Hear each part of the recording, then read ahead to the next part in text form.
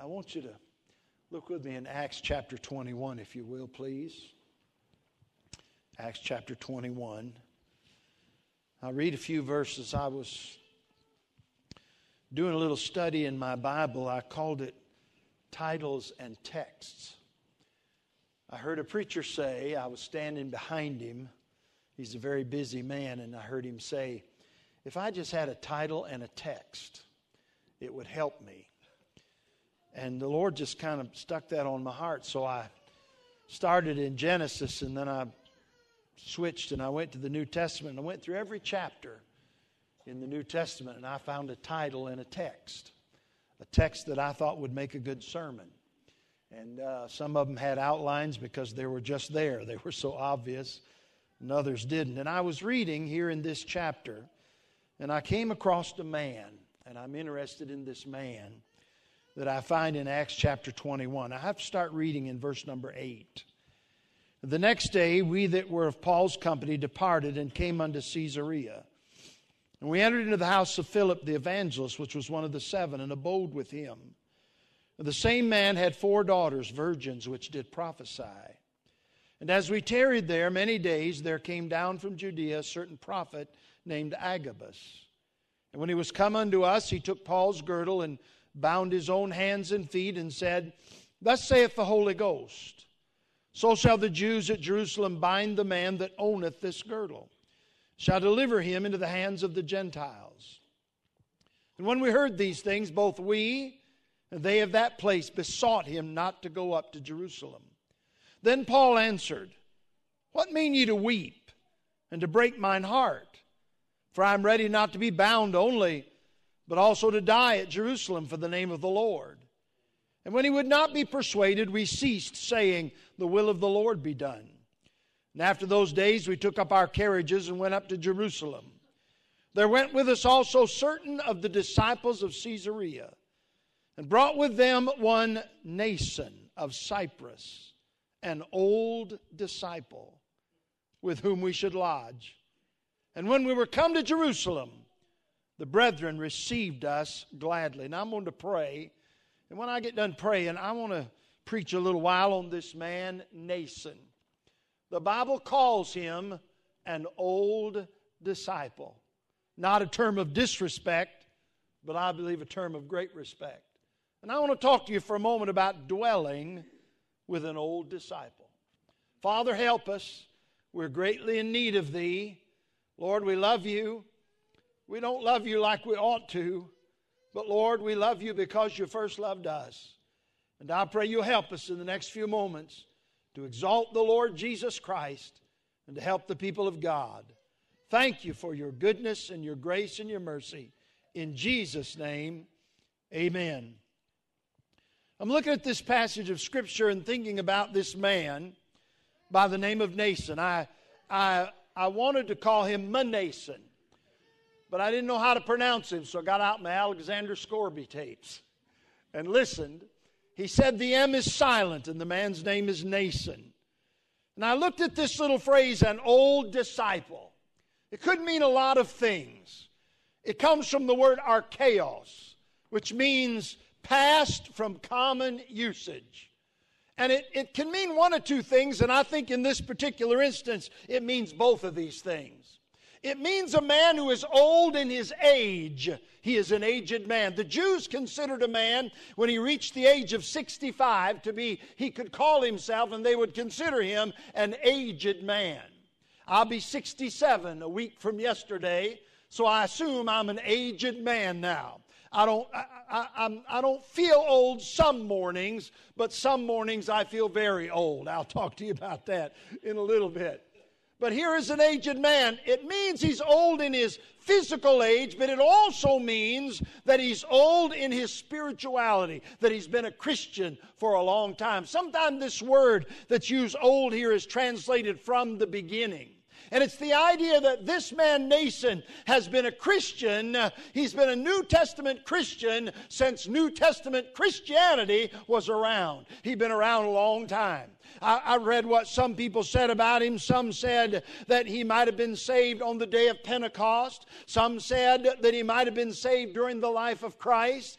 There's Mr. Lockyer, Herbert Lockyer, in his book on Men of the Bible. He said there's a tradition that Nason was saved, that he was one of the 70 that Christ sent out to preach in those days. So I don't know which one of those are true, but I know, according to the Bible, that he'd been saved a long time. He'd been a Christian a good while. One fellow said this. He said, there is no nobler sight in the world than an aged and experienced Christian who can testify that from his own trials the reality of Christianity and a consolation of the cases of all the temptations of life. I like to get around an old disciple. He's been around a while. He'll sit down and tell you about the storms. We heard about it this morning, and the trials of life, but then he'll tell you about the grace of God and the goodness of God and the keeping power of God. If he don't tell you that, you know one thing about him. He's not really an old disciple. He just pretended. Because if he was an old disciple that walked with God, he'd be able to tell you about the faithfulness of the God that we served. Then another fellow said this, there is not a more repulsive spectacle in all the world than an old man who will not give up on the world when the world's already given up on him. I want to talk to you about this old disciple for a little while. And I'm going to say three things about him from our text, verse number 16. And then I want to give you one thought, a little addendum, a little postscript at the end of the message. I'm thinking about being an old disciple, and I'm thinking that in our text, the Holy Ghost will deal with three things that old disciples have trouble with. Three things, maybe not old disciples particularly, but three things that older people have trouble with. And here is what, in all of these three things, Nason apparently has the victory through Christ. What would those three things be? Well, here's the first one. Sometimes older people have a problem with faithfulness. And here's what I mean by that. Faithfulness along the way to remain what they ought to be.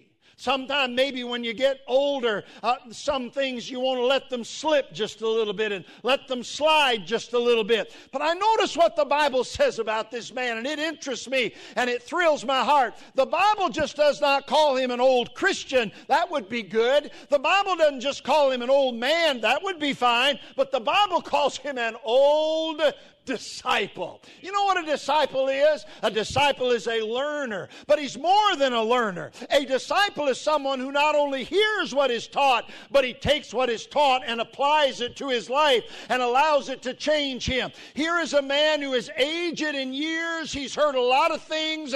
I'm sure he knows a lot of things. He's had great experiences, but he is still a disciple. He's not got to the place where nobody can tell him anything. He's not gotten to the place where nobody can teach him anything. He is still learning. I tell you, I want to still be learning when the Lord comes back to get me. I still want to be a disciple. I still want to be getting more things put in my life that would help me bring glory to God. I want it to always be that way as long as I'm alive.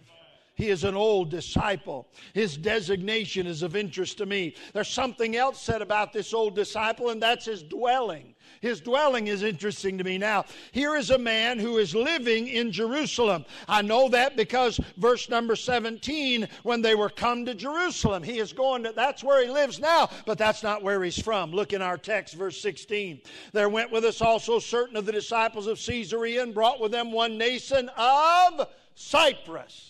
This man was born in Cyprus and raised in Cyprus. If you study Cyprus, that village or that island of Cyprus, here's what you'll find. Cyprus was known for immorality. It was known for ungodliness. One writer that I read said this: Cyprus was a place noted for the dissolute manners of its inhabitants. Their unblushing wantonness was exhibited by all classes, and the young were taught to regard sensual pleasure as the chief happiness of man. land. So I want you to think about this now. Here's where Nason was born. Here's the environment he was raised in. Here's the crowd that was around him. They were ungodly. They were immoral. They thought that sensual pleasure was what life was about. But you know where we find him? We don't find him living in that muck and mire. We don't find him living in that wickedness. We don't find him living in that ungodliness. We find him living for God. You know what he teaches me? You don't have to remain what you were when you started in this world. You don't have to let what your beginning point you the rest of your life. You don't have to remain that. You can live beyond how you started. Some say, well, preacher, I didn't start out very good. Well, finish well. Say, well, preacher, I don't have a family heritage. Then start one. You say, well, preacher, you don't know what my dad was like, what my mama was like. No, but I know what Jesus is like. He can change your life. You can do better than how you started. You know, we make all kind of excuses about, well, there was this, and there was that, and there was the other thing. Well, let me ask you a question. What about Jesus? What about Calvary? What about the Holy Ghost? What about the church? You don't have to stay like you were. You can live beyond that and above that. You can be somebody. Here's a man. He wouldn't have had a very good beginning, but he's having a pretty good ending. Amen. It's not how you start, it's how you finish. That's what makes the difference. He has victory in the area of faithfulness. Here's the second area he has victory in. He has victory in the area of fearfulness. And I'm going to tell you, when you reach a certain age in life, it's easy to be afraid. So, preacher, why would you be afraid? Because you can't do what you used to do. Used to be, if there's something wrong, something broke, I'd fix it.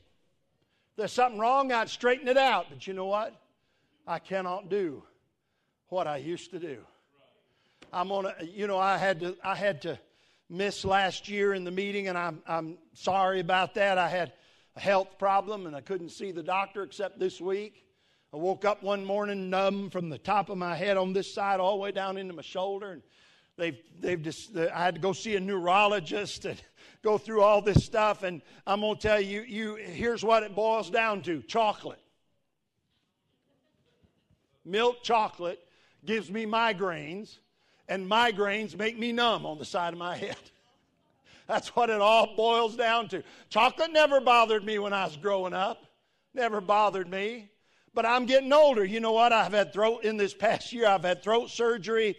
I've had shingles. I've got arthritis. I've got trigger finger I get up in the morning, my finger stays like that, and I have to straighten. I never had trouble with that kind of stuff before, but I have trouble with it now. I cannot do what I used to do.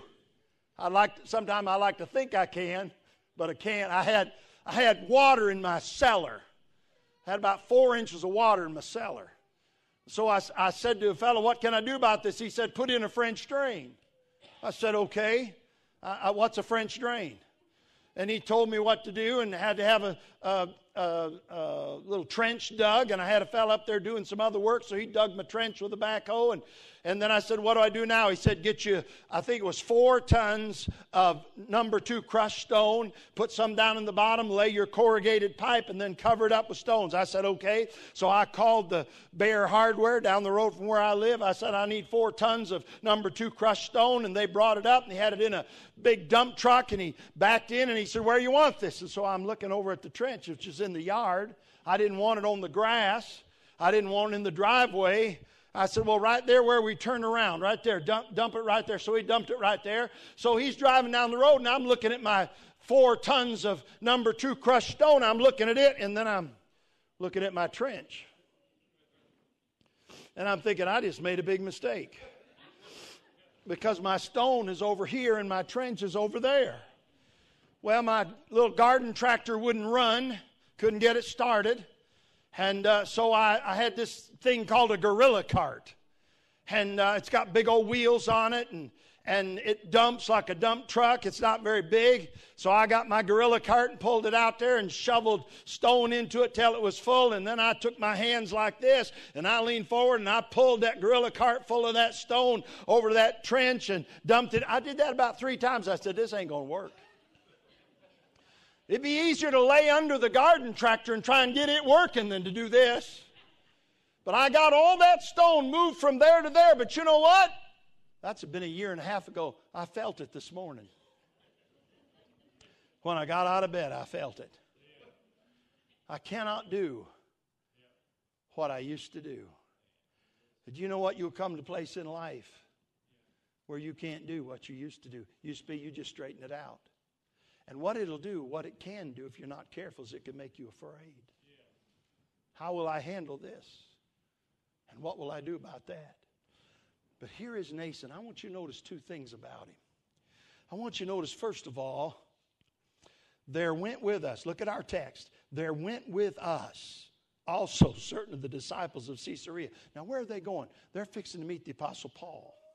And they're going to take a trip, a journey with the Apostle Paul. You say, preacher, what's the big deal? Have you ever read about Paul's journeys?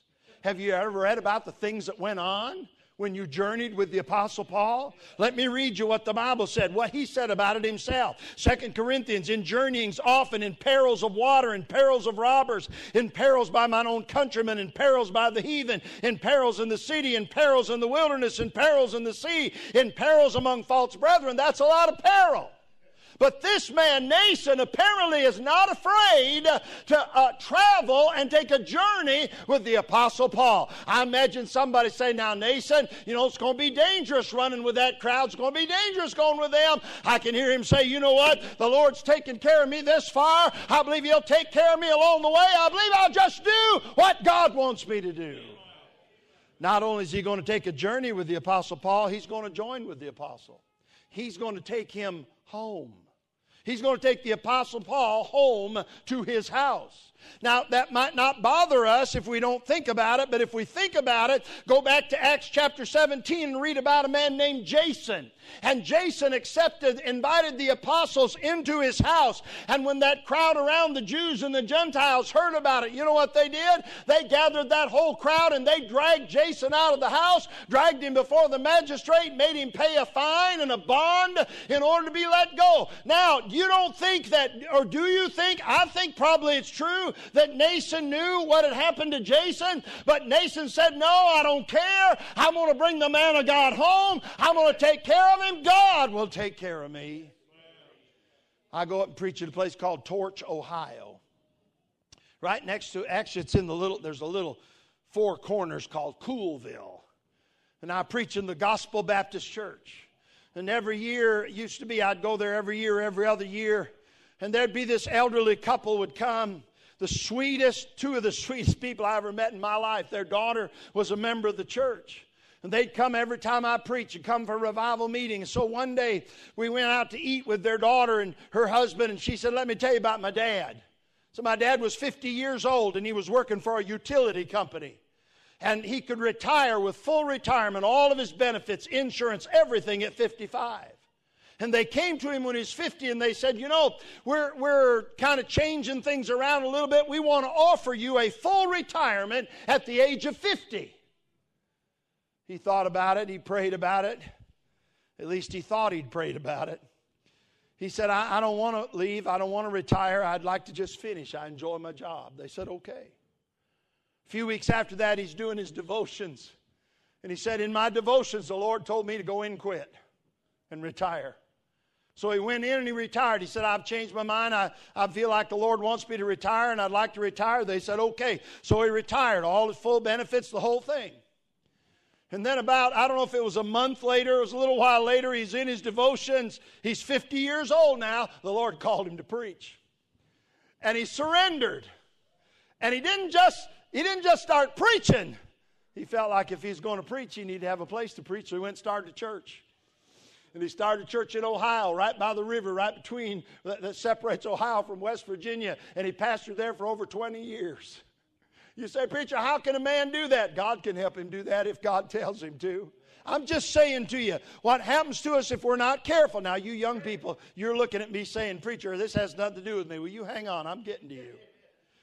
You say, well, preacher, what about? I'm just saying to you, God will help you. Just do what God tells him. Let's get victory over this business of being afraid. It's not just elder people that get afraid. Sometimes young people get afraid, and middle-aged people get afraid, and mamas get afraid, and daddies get afraid. But my Bible said, what time I'm afraid, I will trust in thee, O Lord. And God has not given us a spirit of fear, but of love and of power and of a sound mind. And we don't have to be afraid. We have a God who holds our future in his hand. We have a God who will watch out for us and take care of us, and so we don't have to be afraid.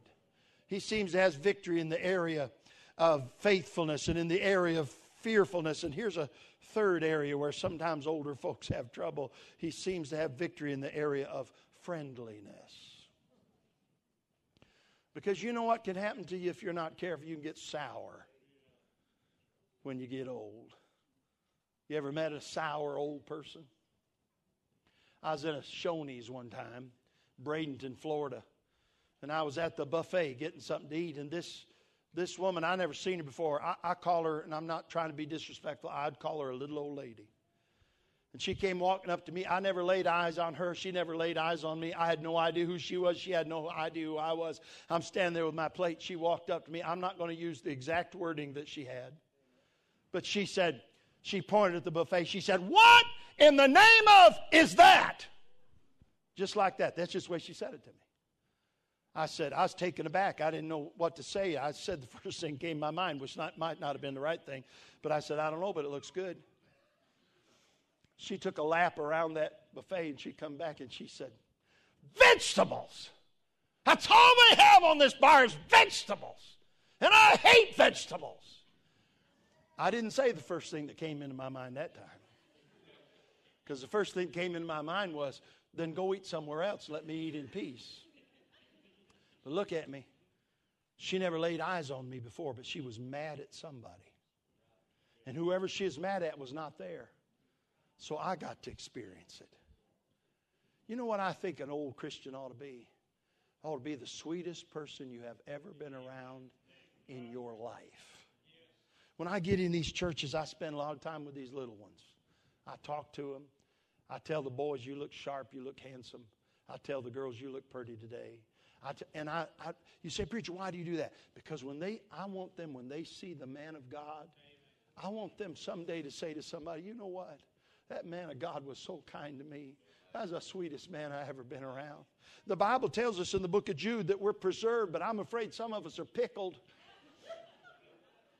So sour that nobody want to be around you. We're like that little boy was staying at his grandma's house, and grandma was a stern old religious woman. She didn't believe in smiling. She didn't believe in laughing. She was just stern as she could be, and he'd had all he could take that day in the house, and he got out of the house. He went walking down the lane, and there was an old mule in the pasture, and that mule leaned over that fence with that old long face and looked at that boy, and that boy looked up and said, "It's okay, Mr. Mule. Grandma's got religion too. I don't want my religion to be like that. I don't want my Christianity to be like that. I don't want to be sour all the time." Hey, what do we have to be sour about? We've got something to be sweet about. We've got something to be joyful about. Somebody ought to know it's good to be a Christian. I remember Brother Goolsby singing, "I'd rather be an old-time Christian than anything I know. There's nothing better than knowing Christ and walking with Him." Why would anybody want to be saved, have what you have, if what you have has done nothing but make you sour and sad? Now, you think I've left the scripture, but I haven't. If you go back to verse 16, I want you to think about this little phrase, "with whom we should lodge." Now, I want you to think about what's about to happen. I've tried to figure it out. I've read what everybody said, different men have said, and here's the conclusion. I could be wrong, but this is what I believe from what I've read of people that study this, that there's 14 to 16 people getting ready to move in with him. Now, I want to ask you a question. How would you like that? They're moving in with you.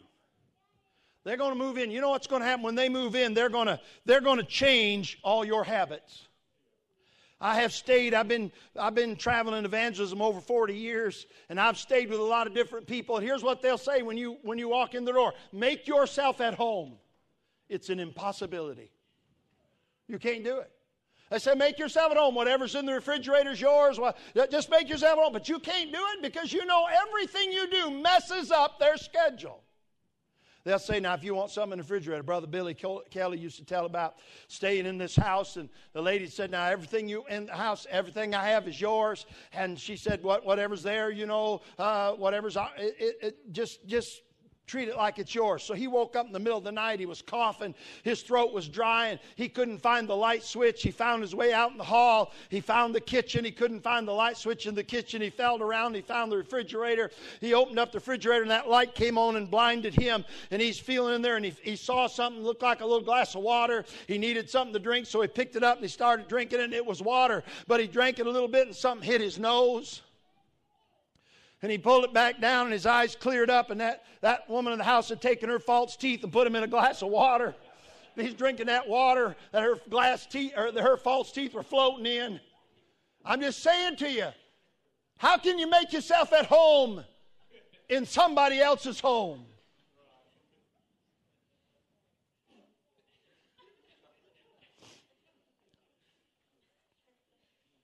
I was pastoring the church, and one of my best friends I grew up with, he'd been out to California. I think he had 8 children. It might have been 9. I can't remember.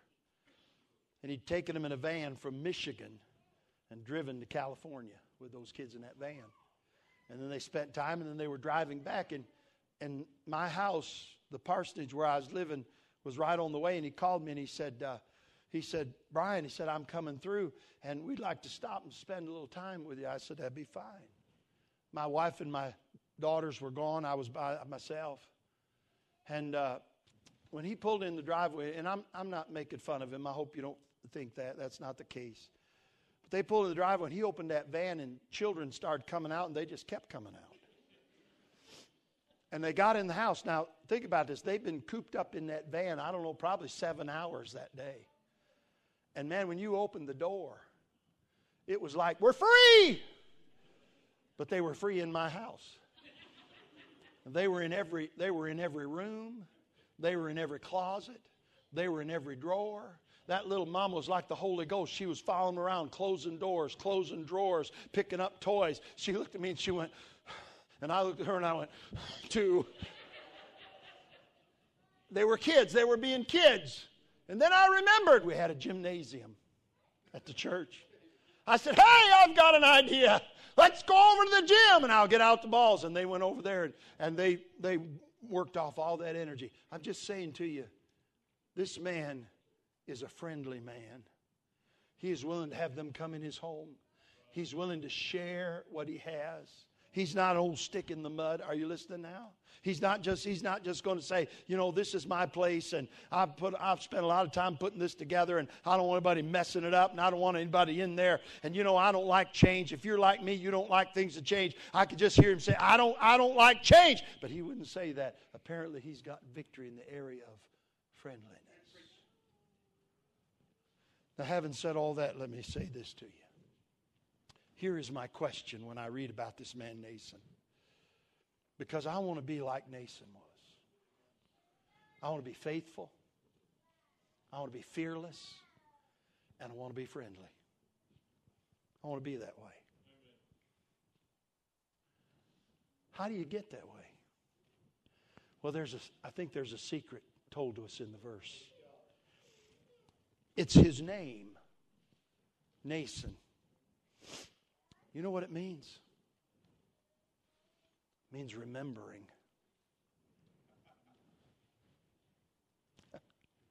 Remembering. I can hear old Nason say, you know what?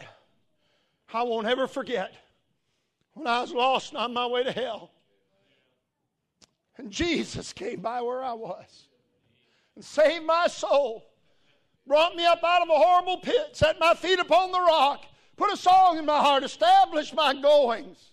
I think probably the secret to this business of faithfulness is never forget where you were when God found you. Never forget the mess you were in. Never forget what your life was like. Don't forget the pit you were dug out of and the rock from which you were hewn. Don't forget where you were and what you were and how lost you were and how destroyed you were going to be when Jesus came and saved your soul, found you in that condition, loved you and saved you. Don't ever forget. Don't ever forget it. Tell it over and over again. I listen to it, sing about it, preach about it, witness about it. Don't ever forget. Let me ask you a question. Do you have anything to remember? Can you remember when you got born again? Can you remember when you was lost and you got saved? Can you remember? I don't know where you were. I got saved 11 o'clock on a Saturday night at 110 North Forest Street in Wayland, Michigan. I know exactly the place. I know what day it was. I know the approximately the time it was, 11 o'clock. I was under Holy Ghost conviction. I looked over at my wife and I said, honey, I'm lost. I'm going to hell. If I don't do something, I'm going to die and go to hell. She said, I'm lost too. What are we going to do? I said, that preacher said, whosoever shall call upon the name of the Lord shall be saved. I said, let's do what that preacher said. Let's call. And you know what we did? We did what that preacher said. And you know what? Just what he said would happen, happened. We got born again. We've been saved ever since. I heard one fellow preach one time. He said, you know, that verse, whosoever shall call upon the name of the Lord, that doesn't have to do with salvation. Well, I don't know. I don't know. I wouldn't fuss with him about it. He might be smarter than I am. But I'll tell you this, it sure did work on me and my wife. God saved our soul. I won't ever forget getting born again. Do you have anything to remember? Could you say, preacher, you know, I remember when I was lost and I came to Jesus. I remember when I was lost and I called on him. I remember. Do you have anything to remember? You know what? It'll help us with our faithfulness. It'll help us with our fearfulness. It'll help us with our friendliness if we'll just remember. I was in a meeting one day. This preacher was up preaching, pastored a large church in Ohio. And he was giving his testimony. And he said this. He said, I was a dope addict, a meth head. He said, I was living under a bridge. Hadn't had a bath in who knows how long. My hair scraggly, my teeth falling out, and my breath bad. And he said, somebody came by there and picked up a bunch of us and took us to church. He said, I was sitting in that church building. And the preacher got up and he began to talk about a God who loved me. He sent his son to die for me. And he said, that preacher said that God loved me and wanted me for his own and would save me if I'd ask him. He said they gave an invitation. He said, he's telling the testimony. He said, I came down the altar. I didn't know what to do. He said, I was on my knees at the altar. And all of a sudden I felt an arm around me. And he said, I looked and this man dressed in a three-piece suit. His hair just perfect and immaculate. He said, that man looked at me and said, what's wrong, son? He said, I need Jesus. And he said, I know when I spoke to him, my breath was so bad it would turn his stomach. And he said, he looked at me and he said, Jesus loves you, and he led me to Christ. He was telling about that. And I thought to myself, I didn't have any man slip their arm around me but the sweet Holy Ghost of God. Slipped his arm around me that night in that bed and said, son, if you call on Jesus, he'll save you. And I did, and he saved me. And I don't ever want to forget what he did for me that night. Don't ever forget. Do you have anything to remember? I want to remember him saving me. I want to remember him taking care of me all along the way. My son Eric worked for an accounting firm.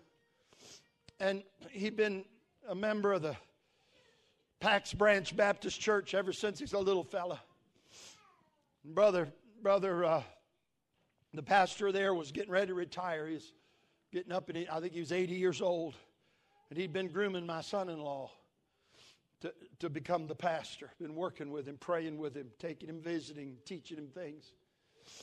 And so I knew that the preacher, Brother Vance, was retiring.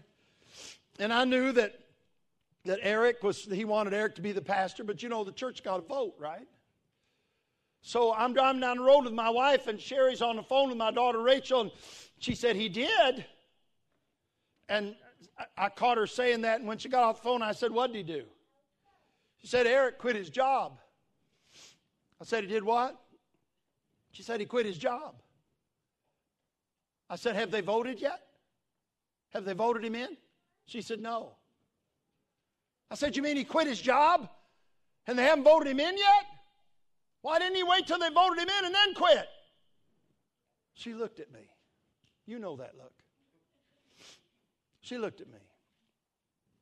She said, do you remember when you left your job and went on the road with no meetings, nothing scheduled, just because God told you to? Do you remember that? I said, yes, ma'am. You know what happened to me? I forgot.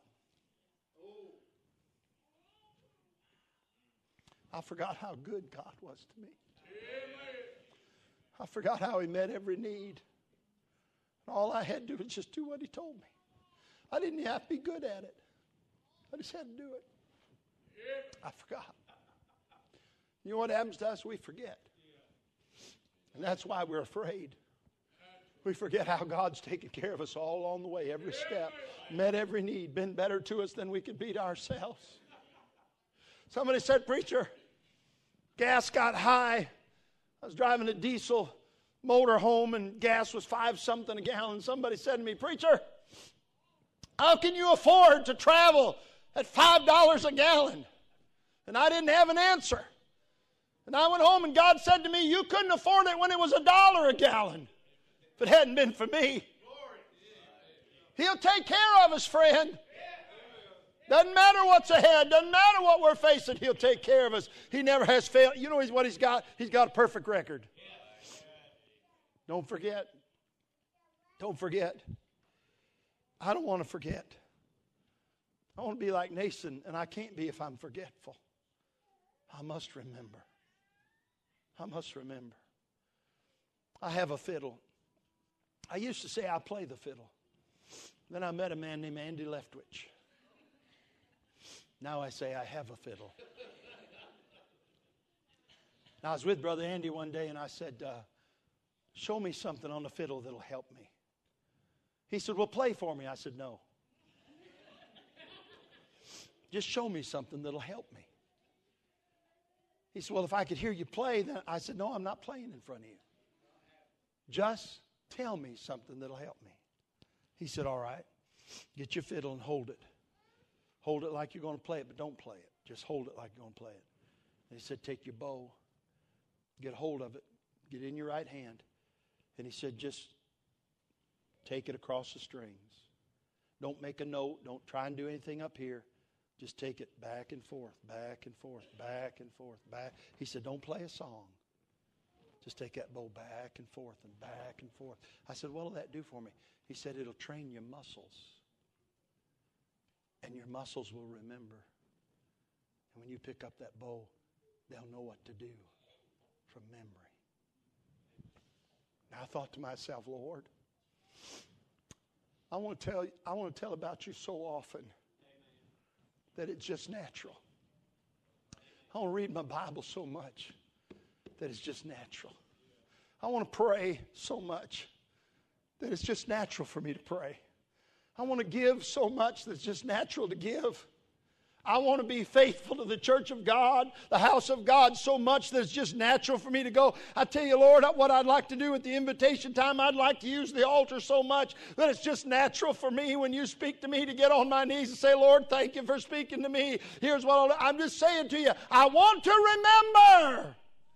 Some young person here is saying, preacher, I'm not old and this has nothing to do with me. Oh, wait a minute, friend. If Jesus don't come back, you're going to get as old as I am or later one of these days. And what you better start doing is you better start making some memories with God. You better start being faithful to God and walking with God so that it's a natural thing, so that when you become old, here's what will happen. I've been walking with God so long, I think I'll just keep on. I think I'll just be faithful. You better make some memories so that you don't forget.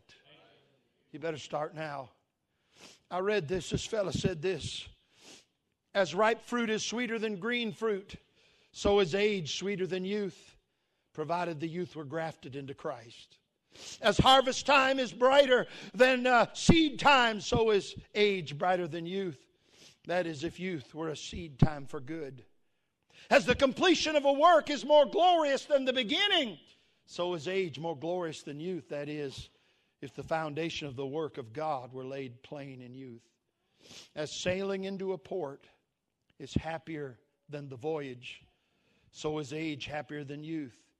That is, when the voyage from youth is made with Christ at the helm. The old ship of Zion.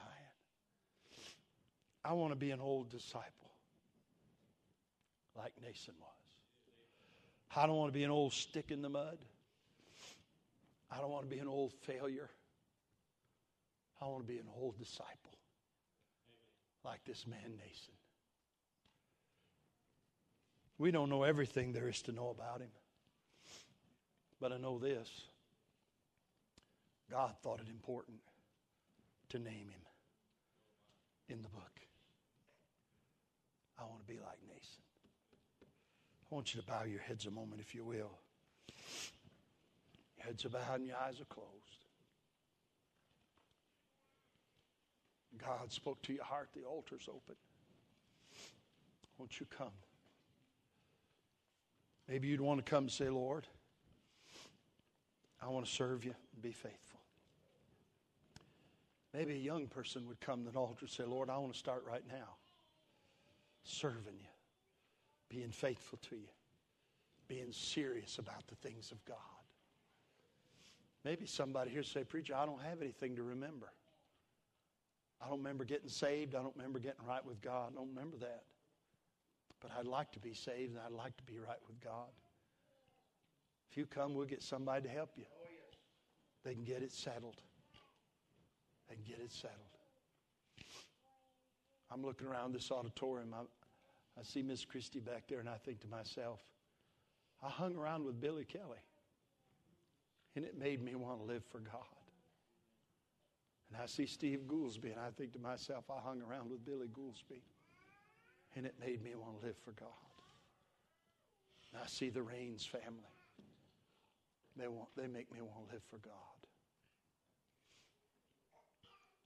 Let me ask you here, if you're an aged person, does your life make anybody want to live for God?